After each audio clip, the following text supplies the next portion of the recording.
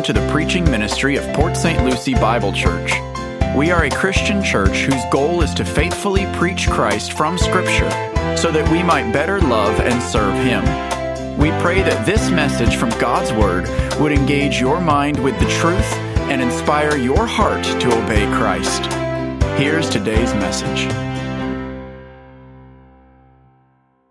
What a blessing, what an encouragement today. And as we turn to Acts chapter 4, amen. Glory be to God. We are going to finish chapter 4 today, the last two verses.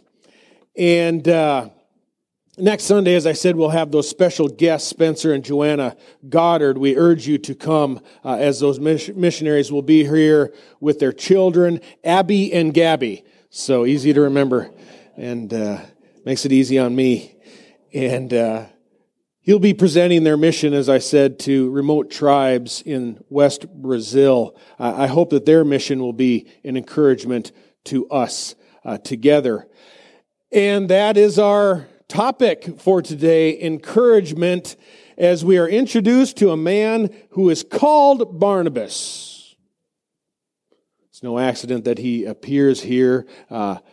Joseph, his given name, called Barnabas, nicknamed Barnabas, becomes an encouragement as his behavior is a notable contrast to Ananias and Sapphira, who we are going to meet next time in Acts chapter 5, or when we resume Acts chapter 5. Probably looking at that now after the Holy Week, as we have Palm Sunday and Resurrection Sunday coming up. But we will get back to Acts chapter 5 after the holiday.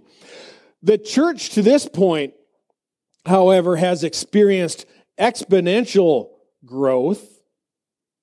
It's remarkable spiritual cohesion together. All the congregation, we are told, is sharing one heart and soul in verse 32. We've watched over 4 chapters as they gather together tirelessly for prayer. And in our previous passage, they all prayed together. Again, corporately, they're praying together with one purpose in mind, and that is to preach Christ boldly. To preach boldly. These early Christians saw that prayer answered by God, and through their submission to God's will in preaching Christ boldly, and that Spirit who indwells us was indwelling them, and it began then to shatter those bonds of materialism that they had previous to Christ. And upon finding there are some deeply impoverished Christians that were needing to be clothed and fed, Joseph, again called Barnabas, says, I want a piece of that action. I want in on that. And Joseph, he is your quintessential Jew. He was born a Levite named Joseph. He's raised under the law, and therefore he knows that pure and undefiled religion in the sight of God our Father is this: to visit orphans and widows in their distress and to keep oneself unstained from the world. That is a quote from another quintessential Jew, our Lord's brother James, in James 1 verse 27. And that concern for the poor, it is a divine prerogative. It was foundational in underpinning the Old Covenant. And if you remember from 2 weeks ago, I stated that when an Old Covenant principle is restated under the New Covenant, particularly when the New Testament repeats itself, you can know it is the will of God. That principle has not changed. It is rather, caring for the poor is rather reinforced through Jesus Christ. And when that generosity is dispensed with wisdom, we learned last week, we can never go wrong. Can never go wrong. Caring for impoverished Christians is a no-brainer, concludes Barnabas, as we read together Acts chapter 4 and verse 36. Now Joseph, a Levite of Cyprian birth, who was also called Barnabas by the apostles, which translated means son of encouragement, and who owned a tract of land, sold it, and brought the money and laid it at the apostles' feet. The Greek term there, money, it means hard currency, cold hard cash. And the phrase laying it at the apostles' feet there, it wasn't an act of reverence or adoration of the apostles. It was symbolic of trust. It's showing, we trust you to do what is essential with this money. And we'll see that when we get to Acts chapter 10, Cornelius, the first straight Gentile to be ushered into the church, is going to bow when Peter enters. And he said, no, I'm just a man. That's all I am, is a man. So the money is brought, entrusted to the discretion of the apostles. And I would have to think that bringing money and everything and just laying it down, that'd be pretty encouraging. I think it'd be encouraging. But that's not the reason that Joseph is called the son of encouragement, or Barnabas, his nickname. Joseph was a Levite. You know, if you're new studying the Bible, what it means him being a Levite under the Old Testament, it means that he was born into the lineage or was a descendant of Levi, the tribe of Levi, and there all males were to be, according to the law, born, actually designated equal as priests under the Mosaic law. But by the time of Jesus, there were nominal Levites, those who went by name Levites. They've been given a backed seat to other Levites, or they'd taken a hind seat to other Levites who were descendants of a high priest during the time of King Solomon. We talked about that a few weeks ago. That high priest's name was Zadok. And his descendants were called Sadducees, right? They did not believe in the resurrection. I'm going to go ahead and say it because I didn't earlier. That's why they're so sad, you see. I know it's horrible every time I say it. I regret it. But yeah, the Sadducees were of the high priestly class, and they were in power. They made up the leverage on the Sanhedrin, the council. And what this means is that, typical everyday Levites, just the standard Levites, they were of a priestly family, but they were not of the right priestly family. And consequently, ordinary Levites, they were usually assigned subordinate tasks at the temple. It's like taking out the trash, mopping up after the sacrifices, and maybe staffing the gates, the entry gates and everything. They were the guys who had the red t-shirts that on the back read staff.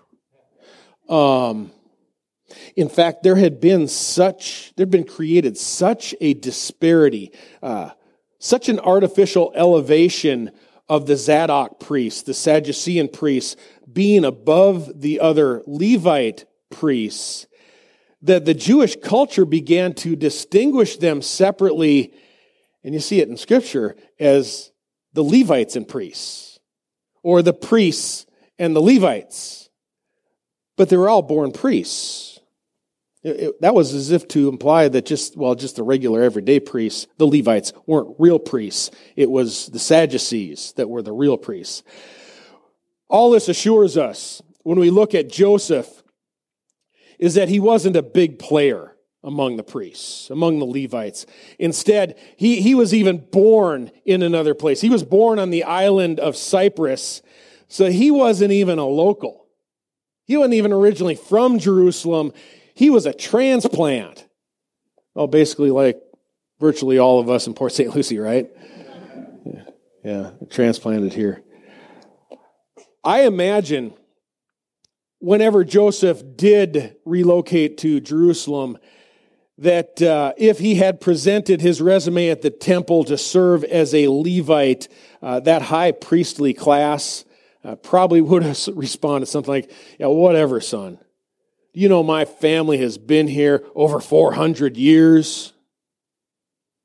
Why do I think that? That is just the way people are, folks. It's the way they are. for one reason or another, Joseph would have found himself way down on the pecking order. Either as not being a local or not being of the right family. He was way down the list. Not so in the church. Not so in the church. There Joseph found himself on the fast track to ministry. That's what my old pastor would have called it. Son, you're on the fast track. Because he exhibited a very commendable quality. What was it? Joseph was recognized as an encourager. And it wasn't the selling of the land or giving of money that earned Joseph that reputation. The previous passages reveal that many, in fact, you see in verse 34 that most all who had multiple properties and multiple homes, virtually all began selling them and doing exactly the same as what Joseph did. But they weren't called Barnabases. No, Joseph stood apart from the rest and had been designated by the apostles as the son of encouragement. Think about that. I think that is great. The entity which assigns the nickname matters. It's a lot. Matters a lot. If your professional basketball team nicknames you the champ, that means a whole lot more than if that title were assigned to you by your 5th grade class, right? Champ of the playground versus champ of the NBA. There's a big difference. So who makes the designation matters. And although the 12 apostles were in charge on this scene, ultimately the whole church began to recognize that Barnabas had just this exceptional capacity to encourage. The apostles started calling him son of encouragement. I suspect this personality of his was either enhanced or perhaps given by the Holy Spirit as Joseph's spiritual gift. In Romans 12, we're told about people whom God has gifted by His Spirit to encourage. It states there that he who exhorts shall do so through his exhortation in Romans chapter 12. Exhortation there it's the same Greek word as encouragement. Same word as in Acts 4. And there are many spiritual gifts through which you and I can encourage one another. Some encourage through serving. But that is the gift of service. Some encourage through giving money. But that is the gift of generosity. But the spiritual gift of encouragement or of exhortation, it stands apart as denoting somebody who is really good at it, especially good at encouraging. The term exhortation suggests he's good with words. He or she is skilled in speech, a positive source of encouragement, a positive voice. And most of my theological sources that I've looked at agree that Joseph's title, that this son of encouragement or son of exhortation, implied that he had a really unique way with words that likely included public speaking to some capacity. What I find inspirational is that none of the 12 apostles are described in this way. James and John were never called the sons of encouragement. What were they called? Sons of thunder. Yeah, I like that title too. Jesus gave them that name, sons of thunder. The apostle Paul appears to concede, this would be years later in 2 Corinthians 11, that he was not uniquely skilled in speech, but instead admits 1 Corinthians 2 verse 1, I did not come to Corinth wielding superiority of speech. Now, that doesn't mean that Paul was incompetent in speech or public speaking. Rather, we know from Scripture that he was very skilled and compelling as an orator. but he probably implies there or admits that his disposition, his style, it wasn't eloquent like those more accomplished Greeks that Corinth was used to having coming through town. Those guys who could really spice it up nicely that Corinth was used to. Comparatively, Peter was aggressive. He was bold, sometimes brash in his delivery.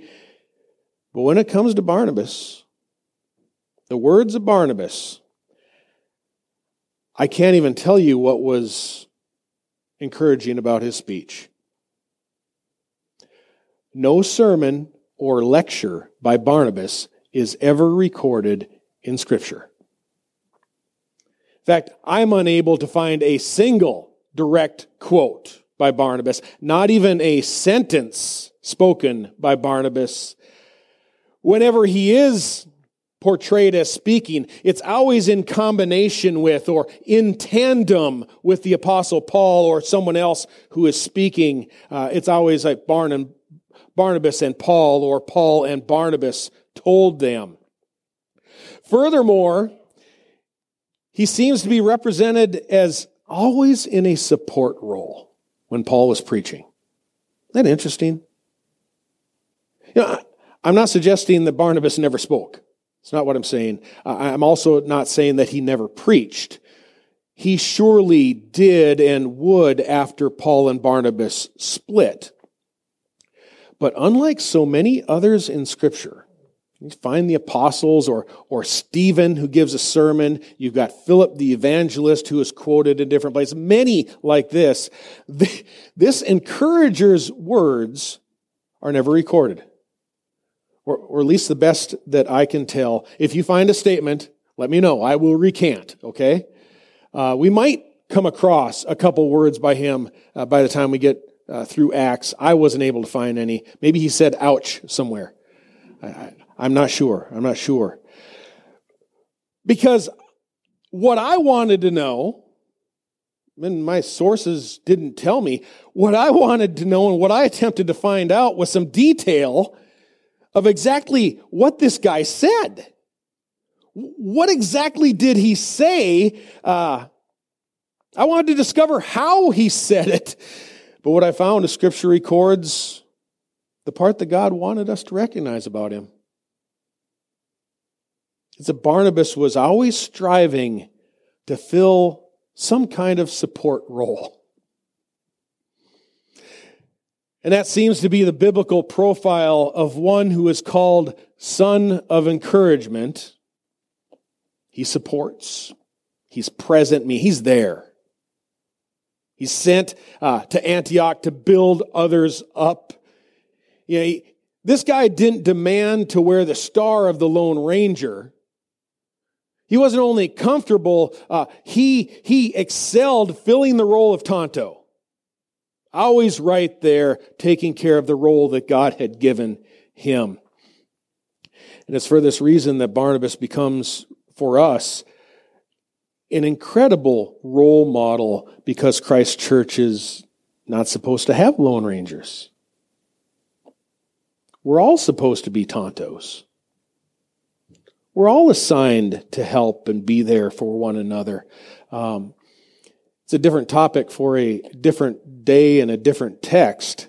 But anytime any type of minister or missionary decides that they're going to go Lone Ranger, it always spells disaster in the end. We are a body encouraging one another.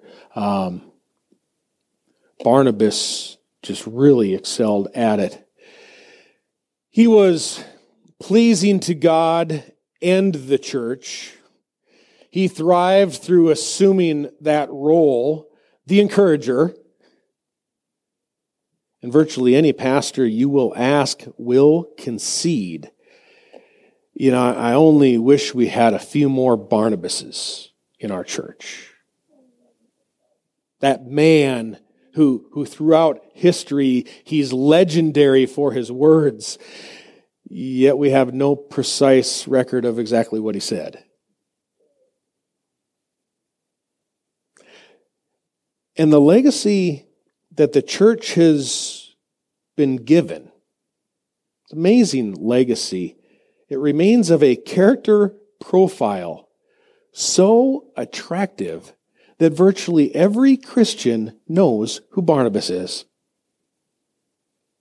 He's the son of encouragement, the man who really deserved an Oscar for Best Supporting Role. Little profile of what he does. We're going to see in Acts that Barnabas will be the one who eventually takes hold of Saul, that Pharisee who becomes known as the Apostle Paul. And he brings him, Barnabas brings him into unity with the 12 apostles.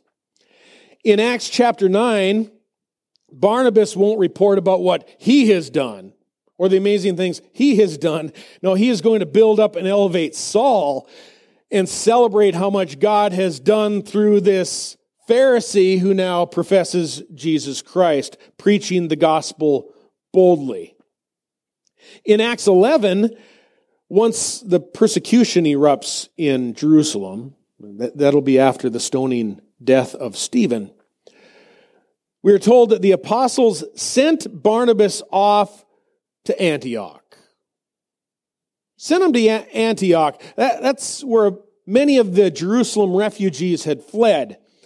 And we are told there that when Barnabas arrived, he rejoiced and began to again encourage them, all with resolute heart and to remain true to the Lord. For he was a good man and full of the Holy Spirit and of faith, and considerable numbers were brought to the Lord. Think about that. People were saved as a result of Barnabas's encouragement. Consequently, many, or rather considerable numbers, were coming to faith in Christ. Wasn't credited to Barnabas's preaching, but seemingly credited to Barnabas's encouragement. Tuck that away for just a little bit later. Just for a few minutes, we'll come back to this. Because from this point forward, then, Barnabas is almost exclusively referred to in combination with Paul. Paul and Barnabas, Barnabas and Paul. And though Barnabas's nickname implies he had a unique gift of speech and a capacity to encourage to the point where considerable numbers were brought to the Lord, no record of his preaching. And I really don't think that I am artificially inflating this phenomenon. Because Acts 14, when Paul and Barnabas were heralded as gods, remember that scene? That was following a miraculous healing in Lystra. Scripture says that the crowds began calling Barnabas Zeus and Paul Hermes because he, meaning Paul, was the chief speaker. Paul functioned as the chief speaker. And that statement recorded there doesn't suggest this is an anomaly, but substantiates there was a pattern here. Paul was the chief speaker during the time that they traveled together while Barnabas remained the chief encourager. And this is what I honestly suspect was going on. The Apostle Paul was serving as the mouthpiece, the preacher, while Barnabas was busy echoing everything that Paul said. Barnabas was the encourager. He was an encourager to the audience to receive the things spoken by Paul. He was created by God, or rather recreated by the Holy Spirit, to encourage everyone to believe the preaching that they heard. That's what I suspect was going on. And if those suspicions are correct, I think they are. Barnabas was the first ever to establish an amen corner. Yeah. Yeah. You can see it. Amen, folks. That is right. Listen to what Paul is preaching. Everything he's teaching you about Jesus is true. They have seen the resurrected Christ. Jesus has been raised. God has opened a way for all of us to have forgiveness of sins. Believe it. Believe what you're hearing on this day. And I think Barnabas was a voice of affirmation for the crowd. And therefore, after Pentecost, when the 12 apostles had been preaching so boldly, Barnabas wasn't preaching. No, Peter, John, and the others. The 12 were preaching at this time that Barnabas was given his nickname.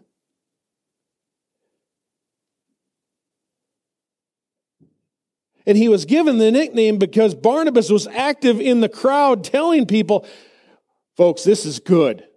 Christ has been raised. What these men are preaching about us, that Jesus is indeed God's Savior promised to Israel, that is right. Believe on the Lord Jesus and you will be saved. Think of the power that has to the audience when someone is there reaffirming, reverberating, echoing what is true and what is right from God's Word.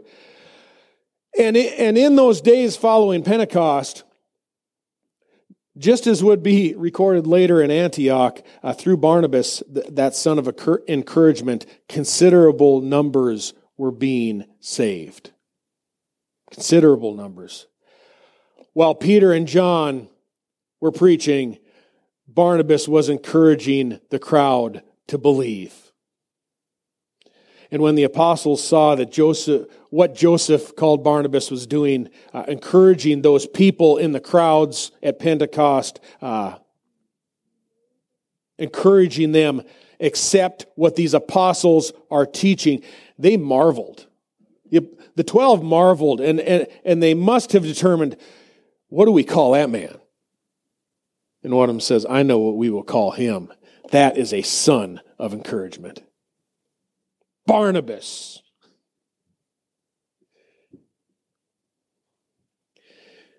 If more Christians in the pew would only recognize how your response can affect others that are sitting around you.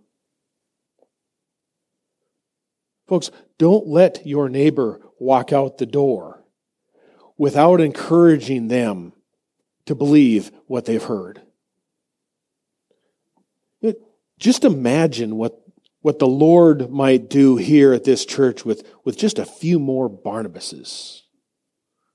How about 150 Barnabases that are just encouragers? Believe on the Lord Jesus and be saved.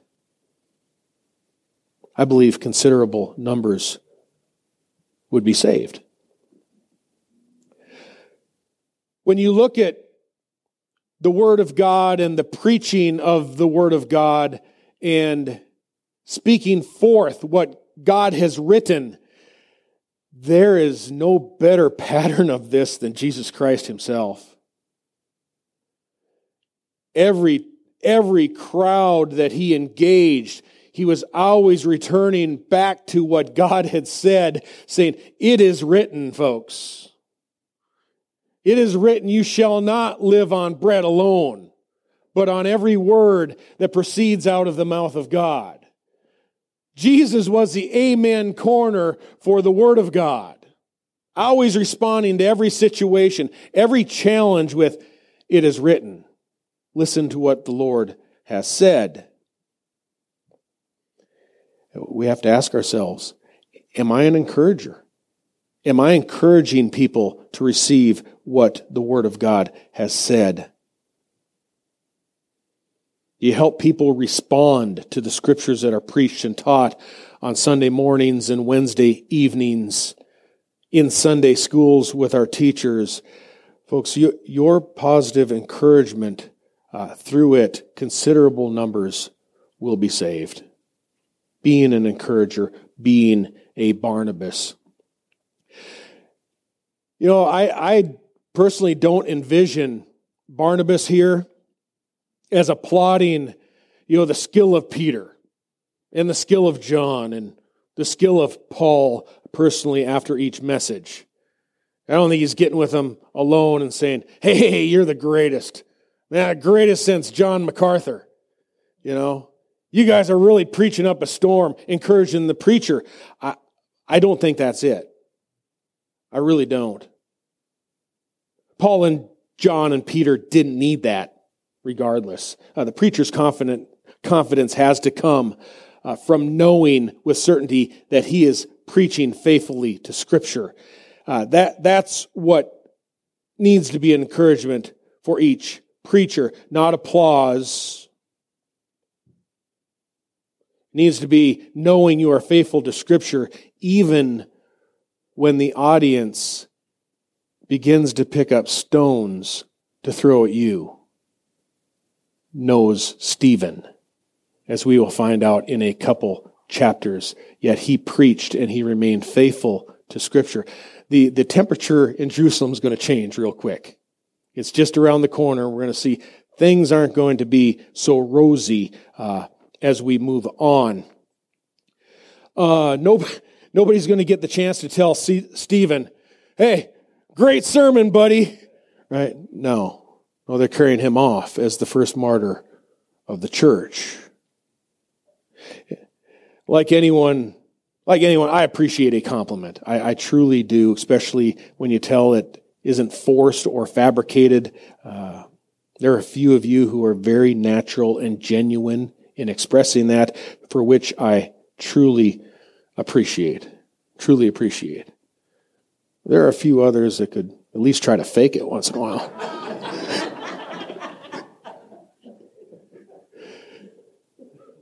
But the title, Son of Encouragement, wasn't given because he praised the apostles after each message. No, Barnabas was encouraging the crowd to receive the information heard in the sermon, in the music, in the prayer. When they'd hear that a mighty fortress is our God.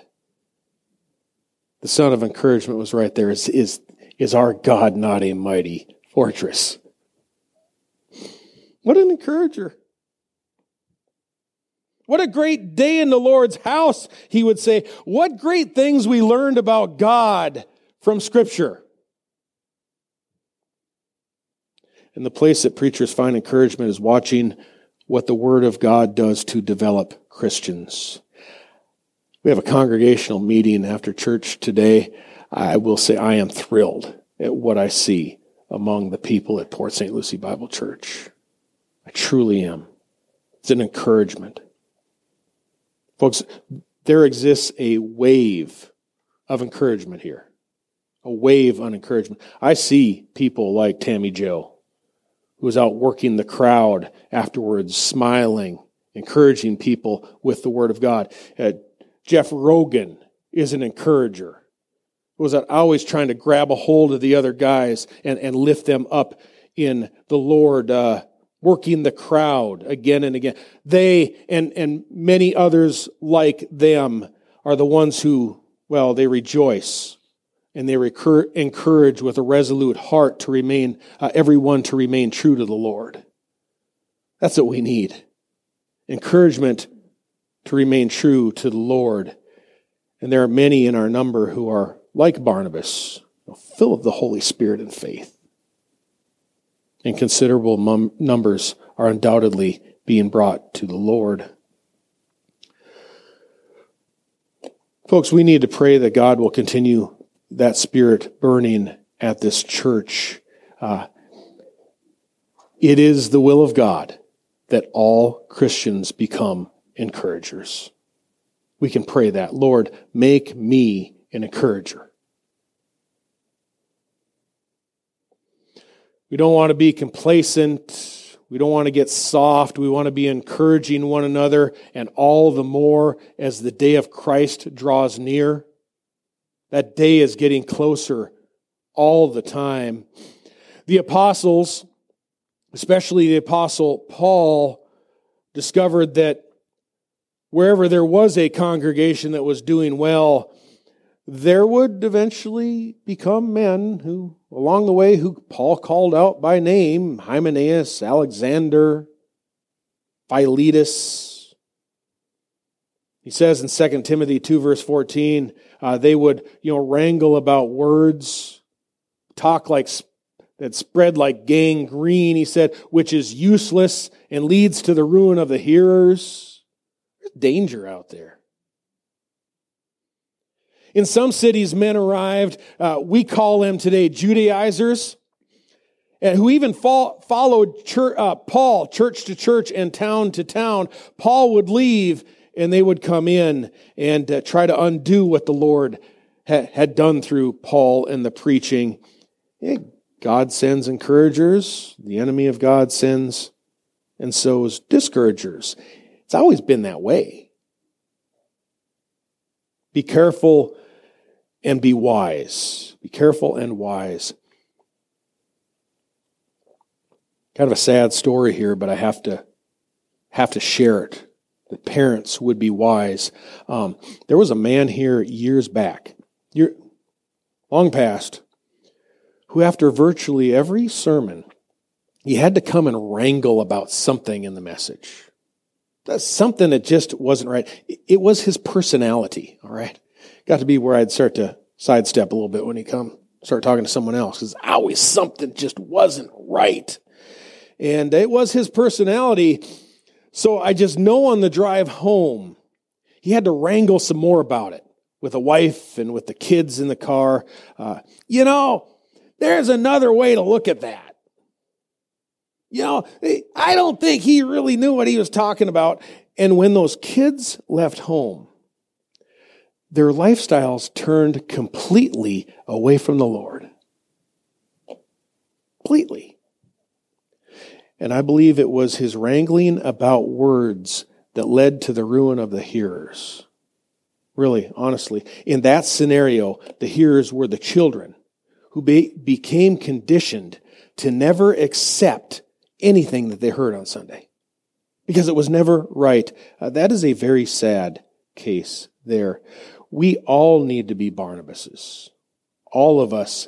And I would believe that Hebrews chapter 10 would reveal that if you can't be an encourager at the place where you worship, you need to find the perfect church where you can.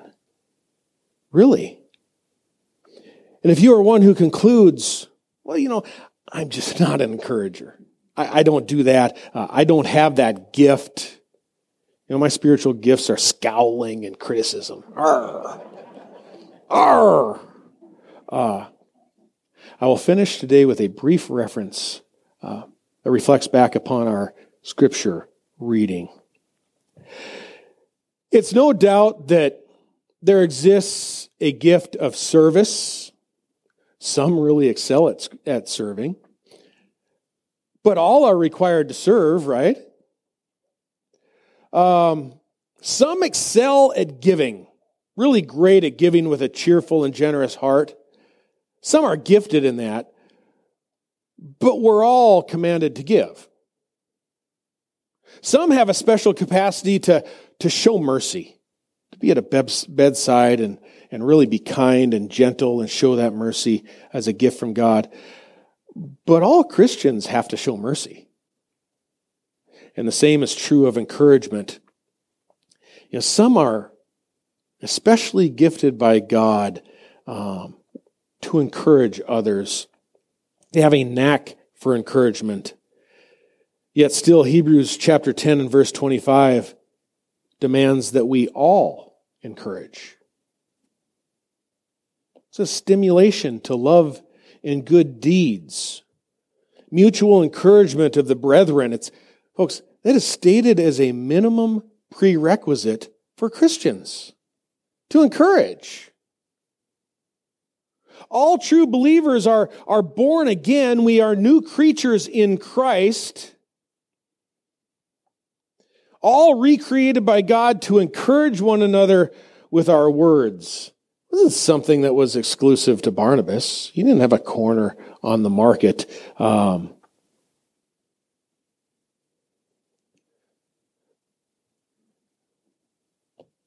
It's one of the reasons we're in church consistently, teaching our families how we value the assembly of the saints. It's just impossible to encourage without a presence. I'm sorry, but people talk about internet church. Clicking a thumbs up on Facebook just ain't going to cut it. There ain't no such thing as an internet church where you're fulfilling what God has asked us to do and can only do together.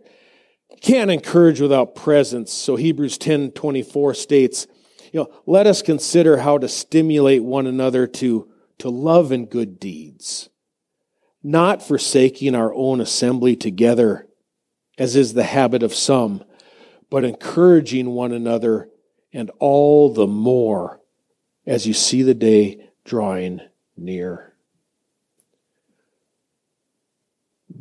Being a source of encouragement, folks, that is where the bar is set. It's the minimum prerequisite, as I said, for every Christian. It's not just reserved to a few who are uniquely gifted at it. Mutual encouragement, it begins as a fruit of presence. Just think about a couple of weeks ago when we had like 61 in adult Bible class. And the next Sunday was time change and we had like 8. Think about the difference of encouragement that is just your presence being there. Ticked up again today. A little bit. But the presence is where it starts. But the physical presence is not where it ends. It's not where the bar is set. We learned earlier that the word exhortation and encouragement extends to the utterance of words. It's kind words, it's skilled words, it's meaningful words, words of affirmation that everyone needs and appreciates. Words to one another.